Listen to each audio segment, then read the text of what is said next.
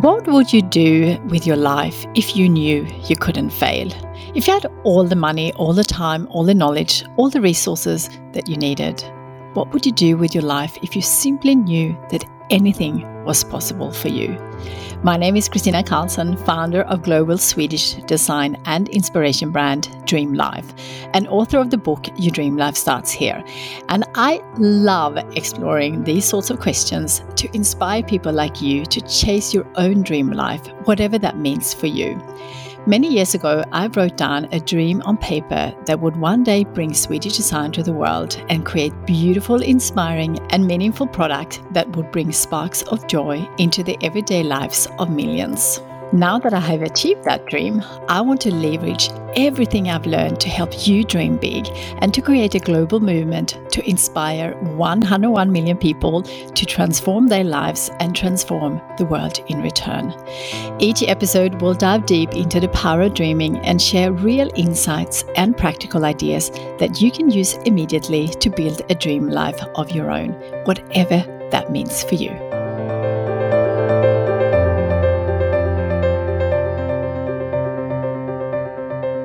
Hi there and welcome back to another episode. Today I got another super inspiring guest.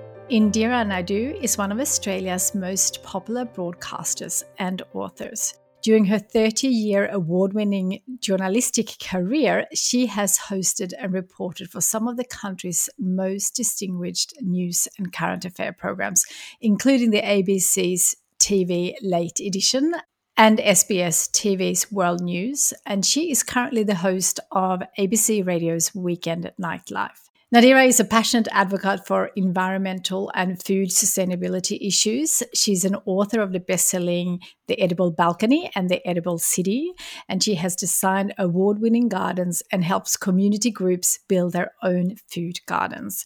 She's a sought-after speaker and facilitator, and she is an ambassador for Sydney's homeless crisis centre, the Wayside Chapel. After her younger sister died suddenly, broadcaster Indira Naidoo's world was absolutely shattered. Turning to her urban landscape for solace, Indira found herself drawn to a fig tree overlooking Sydney Harbour. A connection began to build between the two, one with a fractured heart, the other a centurion offering quiet companionship while asking nothing in return. As Indira grappled with her heartbreak, an unnoticed universe of infinite beauty revealed itself. Pale vanilla clouds pirouetting across the sky, resilient weeds pushing through cracks in the footpath, the magical biodiversity of tiny puddles. With the help of a posse of urban guides, she began to explore how nature, whatever bits of nature are within reach, can heal us during life's darker chapters, whether nursing a broken heart or an anxious mind. The book, The Space Between the Heart, is a heartrending, at times funny and uplifting tribute to love and our innate need to connect to the natural world, a celebration of the reassuring cycle of renewal that sustains and nourishes us all. As long as you can see the stars, you can never truly be lost. I cannot wait for you to listen to this one.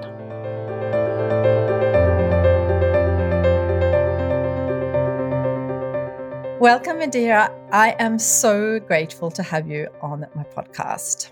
Yeah, it's an absolute joy, Kristina, to talk to you again. Oh, thank you. I am so grateful that you wrote the book that we will be talking about today. But before we start, I just wanted to ask you, did you have a dream as a child? Something you wanted to do or something you want to become? You know, nothing specific, but I always wanted to have adventures. I just always wanted that sensation of waking up in the day and eyes wide and just couldn't wait to throw myself into what was going to unfold and just knowing that it was going to be meeting or being with an amazing person, learning something. I think I've always had an insatiable curiosity for people and the world, and that was really how I wanted to live my life, you know, with those sorts of adventures. Reading your book, you certainly had some amazing adventures. As a child, yeah. We moved around quite a bit. I was born in South Africa, and by the time I was 13 years old. We had lived in 5 countries. So from South Africa, we moved to Zambia, then England, then Australia, then back to Africa, to Zimbabwe, and then back to Australia again.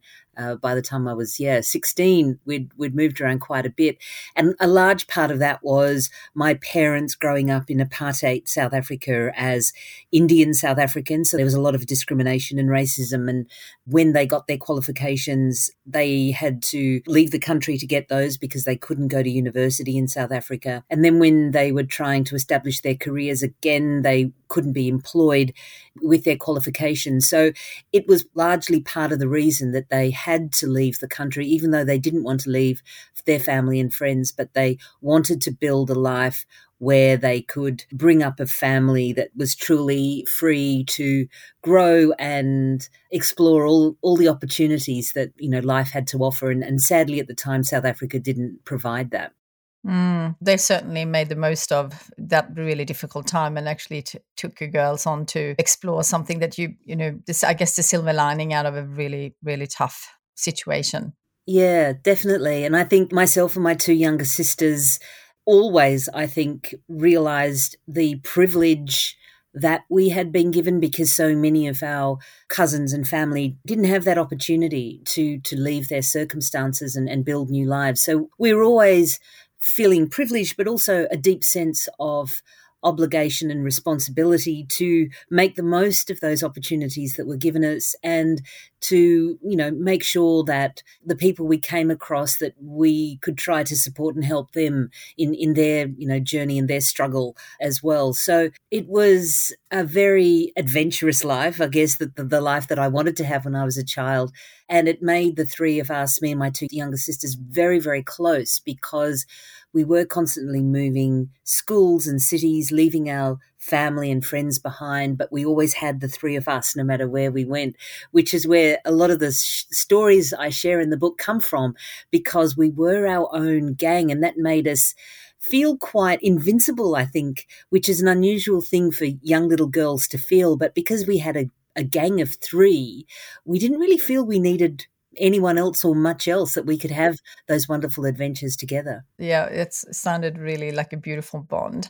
Before we dive in to talk about your book today, I would love for you to share a little bit about your really inspiring journey since you started working, and your life. It's just so inspiring for so many. So, and we have listeners from all over the world, so not everyone might know of you yet. So I would love to hear a little bit about your journey. Yeah, we ended up back in Australia when I was about 16, 17, and I did my year 12, my last year of high school, in South Australia. And then I started studying journalism, and I was very fortunate that there's a very wonderful program to train young journalist cadets in Australia that the Australian Broadcasting Corporation runs. And I was one of the lucky people to get one of those cadetships when I lived in Adelaide, which meant that I could start and basically be trained in all aspects of journalism and television broadcast, from presenting to writing to filmmaking to investigative work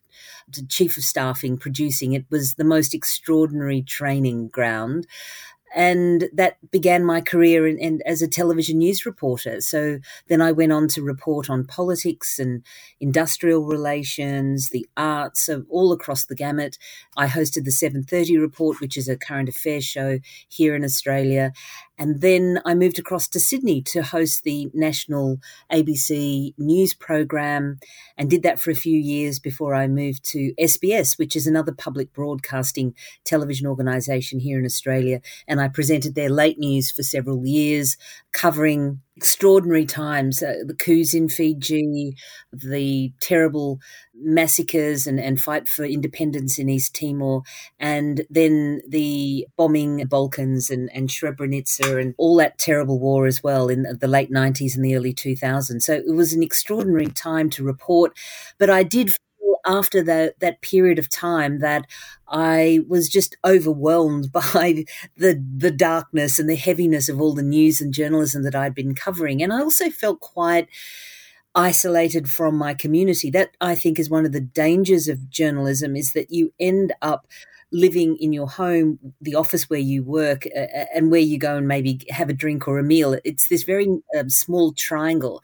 And so even though you're covering all these world events and national global issues, you yourself, when you're a news anchor, aren't there. You're not on the ground. You're not really interacting. And I missed that quite a bit. And I wanted to go back and explore that. So I took long service leave and spent some time in communities, just grounded myself in different villages. I worked for the UN. I worked for community consumer groups, environmental groups, the Al Gore climate change group.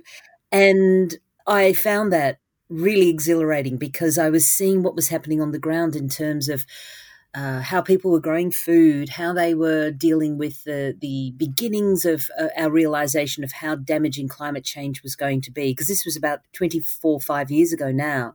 And I realized that we needed to bring more of that back into the mainstream world of journalism and reporting. And so when I stepped back into that world, that was where I wanted to focus my journalism. And so the reporting I did then for the last 25 years has been really focused on food security, on climate change, and especially something very dear to my heart, the growing problem of homelessness, not only here in Australia, but right around the world. And that's really where my journalism and my filmmaking has focused. Such an inspiring journey. And I'm assuming that all your experience would have helped you go through your really challenging times recently. But today's topic is a tough one, but a really important one. And I wanted to have you on for many reasons. One, because you as a person is so inspiring. So before I knew about the book, I had you on my dream list.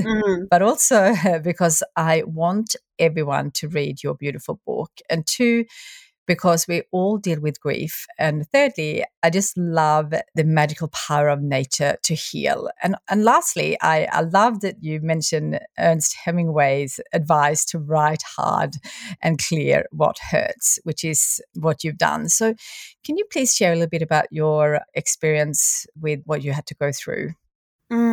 The world, the nation, we were all in such dark, dark times going back now 2 years ago to the beginnings of the pandemic. And we were all confused. We were anxious. We were afraid. And at the same time, I host a national radio show, the Nightlife show on ABC Radio that goes across the country. And my listeners were really growing anxious. A lot of them were in lockdown. They were isolated in their homes. They couldn't leave. They couldn't go to work. They couldn't see their family. And they were sharing these stories with me on my show. And as most of us know, the times when we feel the most darkest and bleakest are at night and on the weekends. And that's when I host my show, a 4-hour show on the weekends. So I was starting to hear their stories, understand the impact that this pandemic was going to have far beyond the immediate health crisis, Christina, that we had been told that we were in. So our fear was we were going to get this virus and we were going to die. And one of the things I started to realize is that there were going to be a lot of other ramifications from this pandemic, and one of those was going to be the overwhelming mental health burden, the anxiety that this was going to place on people, and then how to deal with your grief when you couldn't say goodbye to your grandmother who was in a nursing home. You couldn't go to your relative's funeral because it was across the border. How are you going to deal with all those losses? And in the midst of this, I got to experience a personal example of this when my younger sister, who was living in Melbourne at the time in lockdown, she was struggling with the mental health, and she had been for a number of years. So we knew this time was going to be very, very difficult for her. But unfortunately, it just got too much and too overwhelming for her, and she took her life. This was just 2 years ago now. And so I suddenly found myself not only looking at the pandemic from a global lens and as a host of a national radio show with an audience of very anxious listeners, but then suddenly I was plunged into this terrible, terrible, dark, devastating place as a sister who had lost a very close sister in the middle of all of this, not being able to grieve like you normally would, which would be to go to a funeral. We had a restriction of only 20 people that could go, which was terrible for the family members who couldn't go. And then even being at the funeral, we couldn't gather at anyone's home afterwards, which, just amplified the loss and the grief we were going through. So only 10 people could be in each other's house. So we couldn't even be together as a group and hug the way we would normally want to, and particularly after such a devastating way that our sister died. So we just had to leave the city and come back home, and we were in not complete lockdown, but pretty close to it in Sydney. We could still leave our homes, but we only had this 5-kilometre zone. And so I couldn't be with my family and friends in Sydney. We couldn't go anywhere. I couldn't go to a restaurant or a bar or the beach. And going to work was really the only thing I could do, which was very soon, and I wouldn't probably recommend it. So I found myself still in the midst of very deep grief, having to go back into work, support my listeners, broadcast what was going on in the pandemic, while I found myself just completely at sea inside myself and not being able to share it, heal from it, explain what was going on. It was a very, very difficult time. And I was so lucky, though, because in my 5 kilometres, I had the most glorious Botanic Gardens. The Sydney Royal Botanic Gardens just overlapped my zone. And so at least I could walk there and take my ISO walks there on the edge of the harbour. So I was very privileged. And so I did this for a few days after my sister died, just bereft, lost, unable to talk about what I was feeling. And suddenly one day I found myself collapsed really underneath a tree, and I looked up and realised that all the branches belonged to one massive Moreton Bay fig tree, and its branches spread for about 20 minutes on all sides. And as I looked up and saw the sunlight breaking through the leaves, I had this amazing sense of calm and comfort, and that I'd found a safe place that I could be and grieve and heal. And so every day I would come to this tree and I would do a long walk, and then I would sit under it and I would look at the tree and I would run my hands over the bark, and bit by bit I started to form such a strong connection and friendship, essentially. And I found that when I was with the tree that I didn't have to talk, which can be difficult when you're in grief. I didn't have to explain my feelings, and the tree didn't need to find the right words, which I know is difficult for people with loved ones around them. What can I say that can help them, make them feel better? And the great thing about a tree is that it can't speak, and it didn't need to be. It just needed to be present. And as I say in the book, sometimes that's all people in grief need. That's all you need to do, is just be present with them. You don't need to necessarily cure them or fix them or find the words. And through that relationship, Christina, the tree started to show me all these other bits of urban nature that I had just never seen because I was busy, I was distracted by my phone. And now suddenly in my grief, it slowed me down, it made me still, it made me quiet. And the tree, taking advantage of this newfound gentle quietness in me, said, look at those ants crawling underneath your fingers. Look at those feathers that are, falling around, the weeds in the cracks, the birds roosting above, the clouds moving through the sky. Watch them and look how similar they are to you. They contain all the same elements you do, carbon and all the same fractal patterns. The patterns of the tributaries of a creek or a river are just like your lungs. The way the blood flows through your veins or the way water flows through a river. The formation of the tree roots and branches are replicated in your body and in the clouds. And suddenly I started to see all these patterns in nature, and I started to see how we are of nature, not separate from it, the way sometimes as humans we can feel. And even the stars at night, I went stargazing and I found all these experts that shared their knowledge and expertise with me, and the joy of being connected to these natural worlds. And they showed me how, yes, even though I'd gone through such a terrible loss, there was still life going on. Death and life and renewal were all parts of the patterns I was seeing around me, the trees falling off the leaves and new buds forming and new baby birds hatching. And it started to put my loss in perspective, and I started to think about, rather than the loss of my sister, I started to think about the joyful times we had together, because I had 48 years, which I thought I was being robbed of, but that was a lot of time, and there were a lot of wonderful memories, and I share a lot of those in the book. So beautiful. I can relate with connecting with nature so much. As I'm recording this, I'm actually in Sweden and I walk every single morning in the forest, and I'm always like, why aren't everyone out here in the morning? It's so beautiful. And also I spend a lot of time in Sydney. I actually stay in your area. So I go for a walk every morning where you walk. And it was so beautiful when I read your book. It felt so familiar and so beautiful. And since I read the book, I seeked out the tree. So I'm curious, what was it, do you think, that specific tree? Do you think that would have worked in terms of anyone who's listening? Like, how can they find their tree? I walked past that tree, I realised, quite a number of times before that moment where I connected with it. And I think now it was just waiting for me to be ready for that friendship. It's like so many friendships in our life. We know people, we pass them in our work and our social life, and then suddenly there's a moment where we connect and there's an opportunity for us to spend time together, and we realise, oh, why didn't we spend time getting to know this person earlier? Why did we waste all this time? I was just ready at that moment, and the tree was just waiting for me. It was basically saying, I'm here, you know where to find me, I'm not going anywhere, I'm just waiting for you to be ready. So it's about allowing yourself to be open. And when you're busy and rushed, we're not opened of heart or soul at all. And grief, in a way, even though it's a terrible thing to go through, it really opens your heart. It cracks you open and it makes you stop, and it reveals the truest, most authentic part of who you are and what your hopes and dreams and desires are.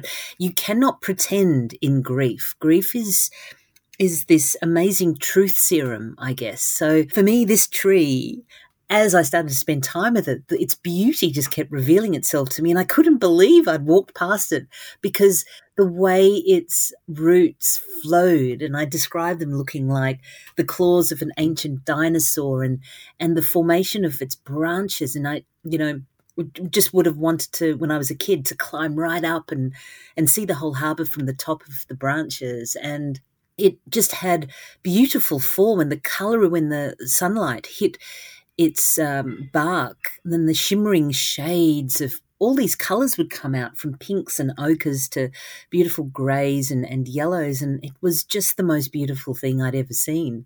And I just feel terrible that I'd walked past it and not seen that beauty earlier.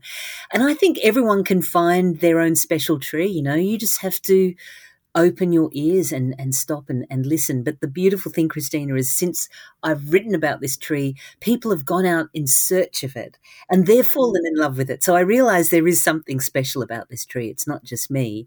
And it's so special. And so many people have been ringing the Botanic Gardens, asking them which tree is Indira's fig tree.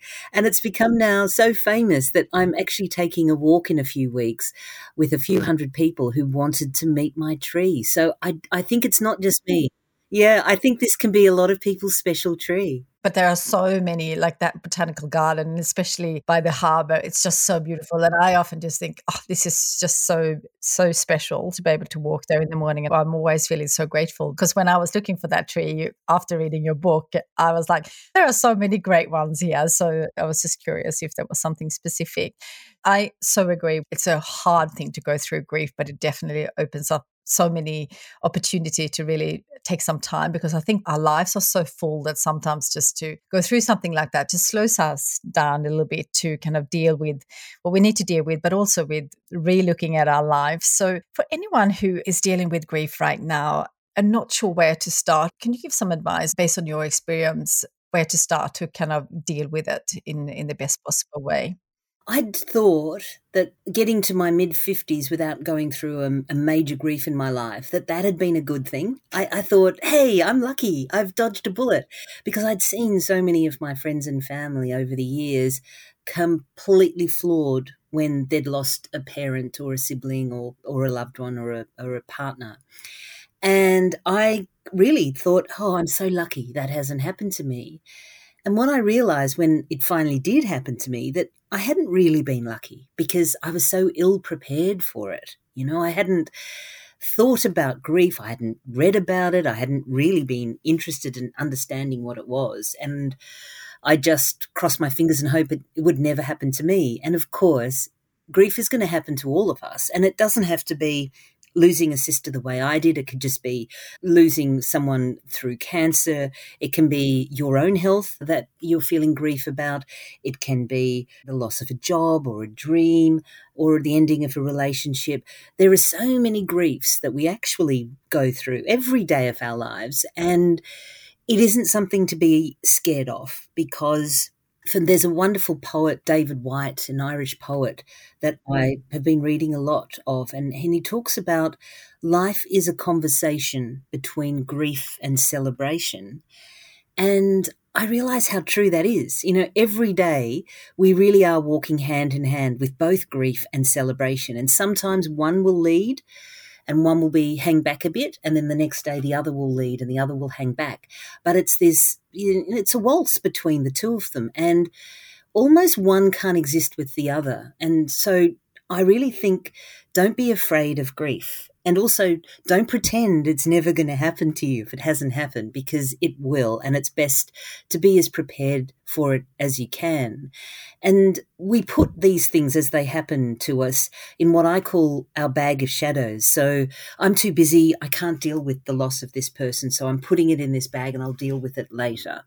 And then there'll be another thing, and you put that in your bag, and slowly your bag fills up and up. And then suddenly there's a big grief, maybe like my grief, and there's no room in the bag, and it all just comes out in one day. One event brings back griefs that go back months and years, and suddenly you're overwhelmed by so many. So I think it's important to understand and acknowledge griefs when they come and spend some time with it, sit with it, try not to be afraid of it.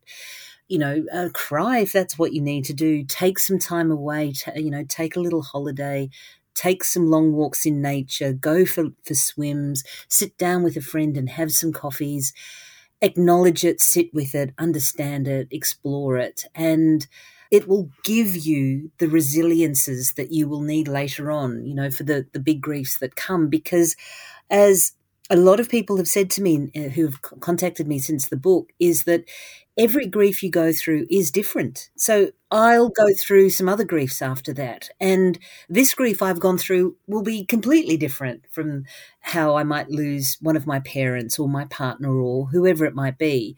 And I've got to understand that as well. Just because you've gone through one, it's not like, hey, I've done it, I've survived. Yeah, it's going to be fine. They're all going to be different, and we're all going to experience them differently. So don't be afraid of that either. Not everyone is going to see it exactly the same way, even though it may be the death of the same loved one. So give yourself time is another important thing I recommend. Writing the book for me was so helpful. People talk about journaling as a good way of making sense of very complex emotions and feelings that can be overwhelming. I don't necessarily recommend writing a book, because that is its own grief and it's in its sense for authors. But the book for me allowed me to put perspective on my grief and look at it, step into the room when I'd come in and write, and then close that chapter and step away and feel I'd done some really good grief work. The other thing that was really important, Christina, is that I saw a grief counsellor all the way through these last 2 years, which again, absolutely recommend. Once you find someone that you feel comfortable and trust, it is so good to have this safe space where you can share emotions, because you will go through so many things. You'll go through shame and you'll go through guilt, and they're often difficult things to even share with your closest family and friends. So having a counsellor who's trained in how to listen and how to guide you through this, absolutely recommend. And this is the thing I wouldn't have thought of when I started my grief journey, is that you can come out of it feeling your loved one better, feeling closer. Like I feel closer to my sister now than I did when she was alive, which I never would have imagined was possible. And the connection I feel with nature, I mean, I've always had it, but now it is so intense. It is so enlivened. All my senses now, when I feel the sun on my cheek, when I'm sitting in nature and I'm breathing in that oxygen and I'm hearing the sounds of the water and the bird song, it is so enlivening. I feel so overjoyed, and the gratitude that flows through me is like nothing I've ever felt before either. And really that's come from going through grief, sitting with it, doing the hard work, because it is hard work. But when you come through it, on the other side of it, the joy that's waiting for you is really quite unbelievable. It just fills you with so much privilege to be alive. Absolutely. I mean, that came through the books so much in terms of you focusing on all the beautiful stories that you had versus all the sadness. And I was curious actually about you writing a book, which is so amazing, because I always find it amazing when someone takes their experience or their whole life work and put it in one book and we can all learn from it. So did you set out to write a book, or did you actually start with journaling to kind of get through the grief?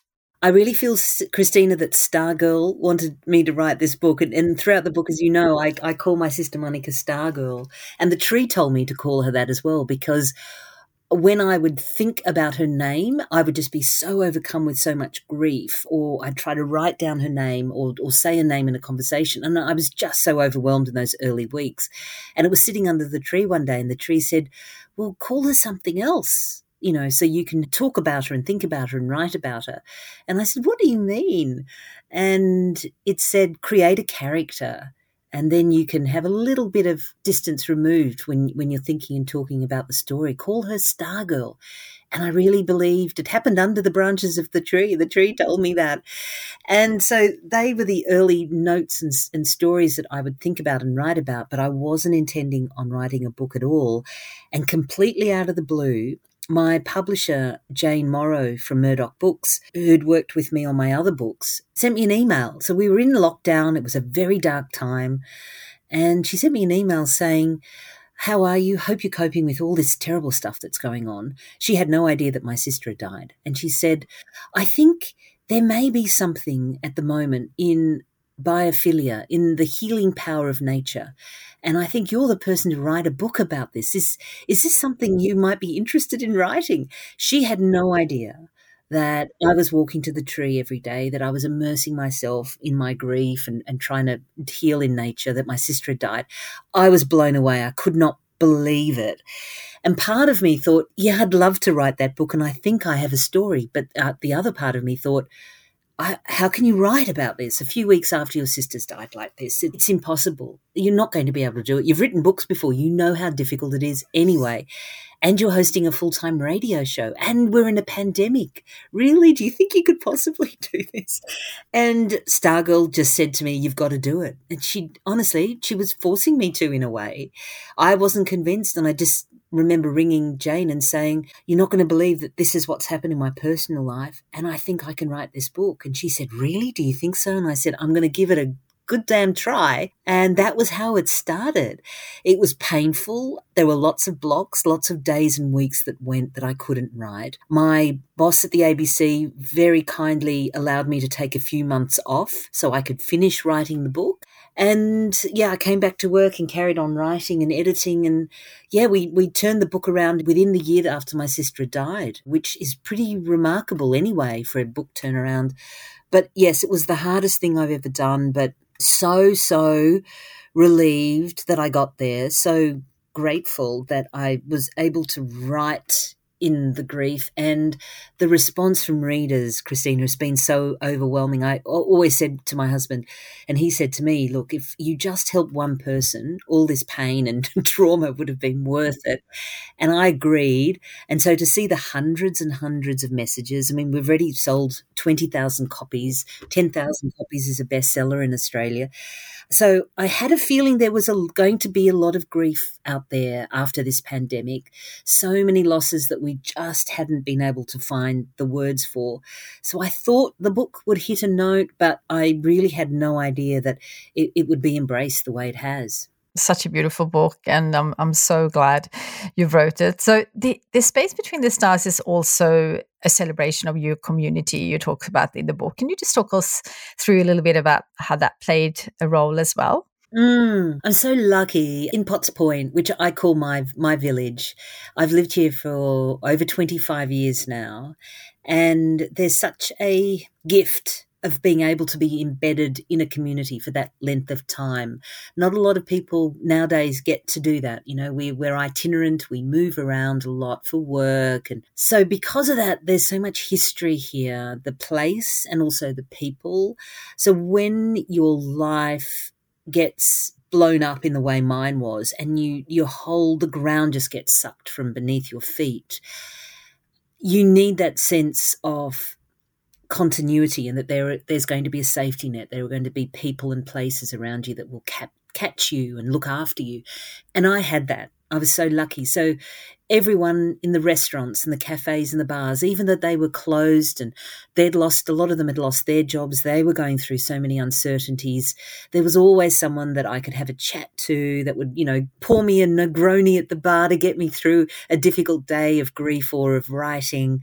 I'm very connected to the Wayside Chapel, which is one street from where I live. That's a homeless crisis centre here in Potts Point. And the two pastors, Graham Long and John Owen, were just beautiful spirit guides as well during that time, even though they were going through terrible things in their community, trying to find houses for thousands of vulnerable homeless people overnight because they were concerned about them getting COVID. Even amongst all of that, they would spend time to drop me a message or call me to see how I was doing. And that connection really only comes from years and years of working and spending time and supporting each other. So I was so grateful. The concierge in our building, my neighbours, our real estate, agent, just everyone in this neighbourhood gave me support in ways that they probably don't understand until reading the book, when I share how important their support and their presence was. And especially during that time where you want to see a smile or get a hug, and it's a crime. It's a crime because you have to wear a mask to cover your smile. You're not allowed to touch people. How do you comfort and console people when you can't smile or touch them? It was an extraordinary time. But that community got me through, so I'm forever thankful for that. Yeah, I think it's such a beautiful thing, and I think you see that over and over in all the terrible things that we're seeing now in Ukraine, for example. It's like the beauty of community and the working together is beauty of the difficult times. So it was so nice to read about that in your book. How do you actually deal with the uncertainty of not knowing why your sister decided to do this? Like, how do you, because I'm assuming that would be something that is really difficult to deal with. I don't know why, but right from the beginning, I knew that the question that I had to answer was never going to be why. I knew I was never going to find that answer. And I don't know how I knew that. But since I've seen the effect it has on so many people who have lost loved ones through suicide, and they are still stuck in the why, and it really has blocked their healing and their moving forward. So I was very lucky that wasn't the question for me. The question always was, what meaning are you meant to find from this? So my question was never why, it was what meaning. And so right from the beginning, that was the journey I embarked upon, trying to find my meaning. And it didn't have to be anyone else's meaning. It didn't have to be okay that everyone agreed that this was going to be a meaning. It was just going to be my meaning. And for me, that meaning came from nature. Nature reminded me of the times we have together, make the most of those times. An ant, I spent a day with ants. They only have 7 to 8 days to live. And I had 48 years with my sister, and I felt robbed that wasn't enough time. And here were ants doing everything. They were living, growing, mating, having babies, building nests, dying, all in a week. And I just had a week. And I hadn't done anything near as magnificent as some of the things that an ant had done in that last week. And so it just reminded me that what is time, and how do we look at time, and how do we look at the time we have without knowing? I could just only have a week left to live. None of us know these things. But rather than that being a terrifying, unknowing thing, it can also just be a joyous thing. If I can watch what an ant can do in a week, that can spur me on and make me live every second and every minute as if I only had a week, and make it count and make it joyful, and just do the things that give me joy. It's my choice. If I'm not enjoying that thing or enjoying being with that person, it's really my choice that has put me there. And there are so many things that we just disregard that can give us joy. Even when we're sitting in misery, you can still close your eyes and feel the sun on your cheek and feel it warm and infuse deep into your bones. And it can be the most glorious feeling. And hearing beautiful music or birdsong, or just, seeing the beauty of a flower or the delicacy of a cobweb, it doesn't have to be much. That 5 kilometers around me reminded me that I didn't need to have that much. And now that my world has reopened and I can go anywhere I want again, I realize, I don't really need to jump on a plane and fly to the other side of the world. I'm really just happy to go and see my tree today. That's enough of an adventure for me. And I'm perfectly happy doing that. I don't really need much else than what I've been given. So there's this real sense of enough. I have enough. I don't need more, which is also a beautiful anxiety limiting way to look at life as well. Absolutely. I wrote a book as well, and I had a chapter about life is short. And some people find it really difficult to deal with in terms of, I often get people to imagine how long they will be living and how many months is that, and that find it a bit confronting. While I think that just, for me, just makes me take action on the things that, I might be procrastinating on, or might think one day I'll do that when I have more time. And it just makes living your dream life, whatever that is for each individual, a bit sooner versus, waiting for that grief or whatever it is that often takes us to that kind of state. Yeah, exactly. This has been so inspiring. So thank you. But before we finish up, you mentioned it before, how we support others. I think that's a really difficult one, because we all want to fix people's grief, or we all want to make people feel better. But you mentioned that, sometimes just being present is all we need to do. But have you got any other advice how to dealing with close friends or family or loved ones that are dealing with grief? And especially, I think, the ones who are not dealing with it in a good way, in terms of not letting it go, or like you have done. This is the other interesting thing that I've discovered, is that everyone has their own pathway. So despite everything I've said and everything I've written about, everyone has their own pathway to grief. And some people are ready to be open about it, talk about it, share their experiences early. Other people need, a few more months, a year, 2 years. I was contacted by a 90-year-old woman whose granddaughter gave her my book, and she sent back a message saying it was only after reading my book she realised she'd been grieving for her husband she lost in the Second World War for 70 years, and now was the time to stop. And it just blew me away, that message, because that's a long time to just have a little shade of grey over every one of your days, and I'm a big believer, do the work that needs to be done, and don't pretend you're feeling anything less than how you're feeling, but don't spend more time in that dark place than you have to.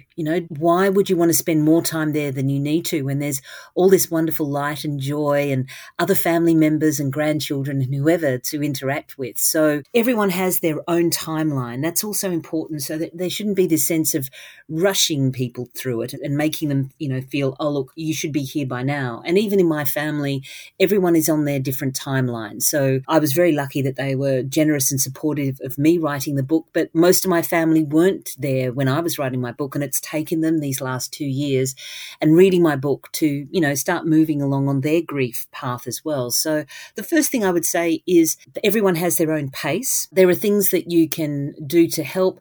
I mean, a lot of people have said giving my book as a gift to someone in grief has been a really good thing, to remind that person that they're not alone. That's another thing people really benefit from hearing, that they're not alone, that other people have gone through what you're feeling. And I think that really helps in grief as well.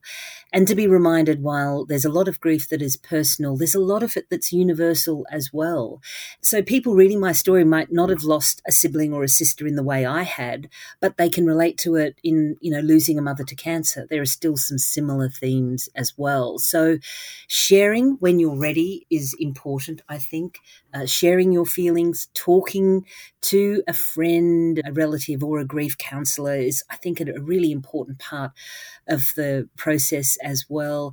And getting into nature. I mean, I really can't emphasize it enough. I mean, so many people working in grief professionally will say, exercise, getting out in the fresh air, walking in nature.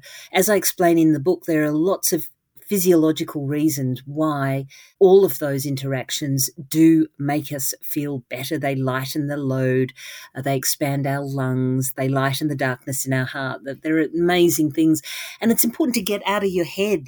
Sometimes with grief, you can sit there in your grief. And sometimes, like watching a spider make a web, I remember it was 3 hours. I didn't even know where the time had gone, but I just lost myself. And if I hadn't been there watching that spider, I would have just been being miserable on my own. And the spider just took me out of myself, which sometimes we need to do as well. So I really recommend that. And the important thing is you will get through it. I don't know the time frame for you. Everyone has their individual time frame, but you will get through it. And soon the love will outweigh the grief. And as I say, you can only grieve if you have loved. And the size of your grief is commensurate on the size of your love. And you can only grieve if you're loved, and loving is a good thing. So you will get through it. The joy will be waiting for you round the corner, but take your time and do the healing you need to do, and you'll see the joy as well. Thank you so much for sharing that. I think that was so helpful for so many people going through grief right now and perhaps in the future. Before we finish up, I always ask my guests if they have a favorite book. And I know it's really difficult if you're a reader to choose one book. So it doesn't have to be your absolute favorite, but just one that you recommend. Something that has some sort of similar themes to what we've been talking about in my book, but it's by Helen Macdonald. It's called H is for Hawk. It's, again, similar themes to me. It's about a woman, Helen, who goes through the grief of losing her father. But what happens to her is that she befriends this goshawk and sort of trains it, basically. And it's this extraordinary story about this connection to this beautiful bird, helps her heal through her grief. So it was one of the books that I read while I was doing my research for my book, and I absolutely recommend it. H is for Hawk by Helen Macdonald. Thank you so very much, Indira. It's been so amazing to have you on, and thank you for sharing your wisdom and the beautiful book, The Space Between the Stars. We obviously will link to that as well. But thank you for all the amazing work you've done as a journalist. It's always been so inspiring to see you, and also for sharing your wisdom in the most beautiful book that I highly recommend anyone to get. Thank you, Christina. It's been wonderful speaking to you today. Thank you. Wow, that was so inspiring, and I hope you loved it as much as I did, and I hope you will get a copy of the book and read it whenever you need to read it. It's also a beautiful gift to someone who is suffering with grief. I'll be back next week with another episode. I would love to hear what you got out of this episode, so just let me know in the Facebook group, The Dream Life Podcast. I will link to that in the show notes, or you can just go to The Dream Life Podcast on Facebook. I'll be back next week. I'll see you then.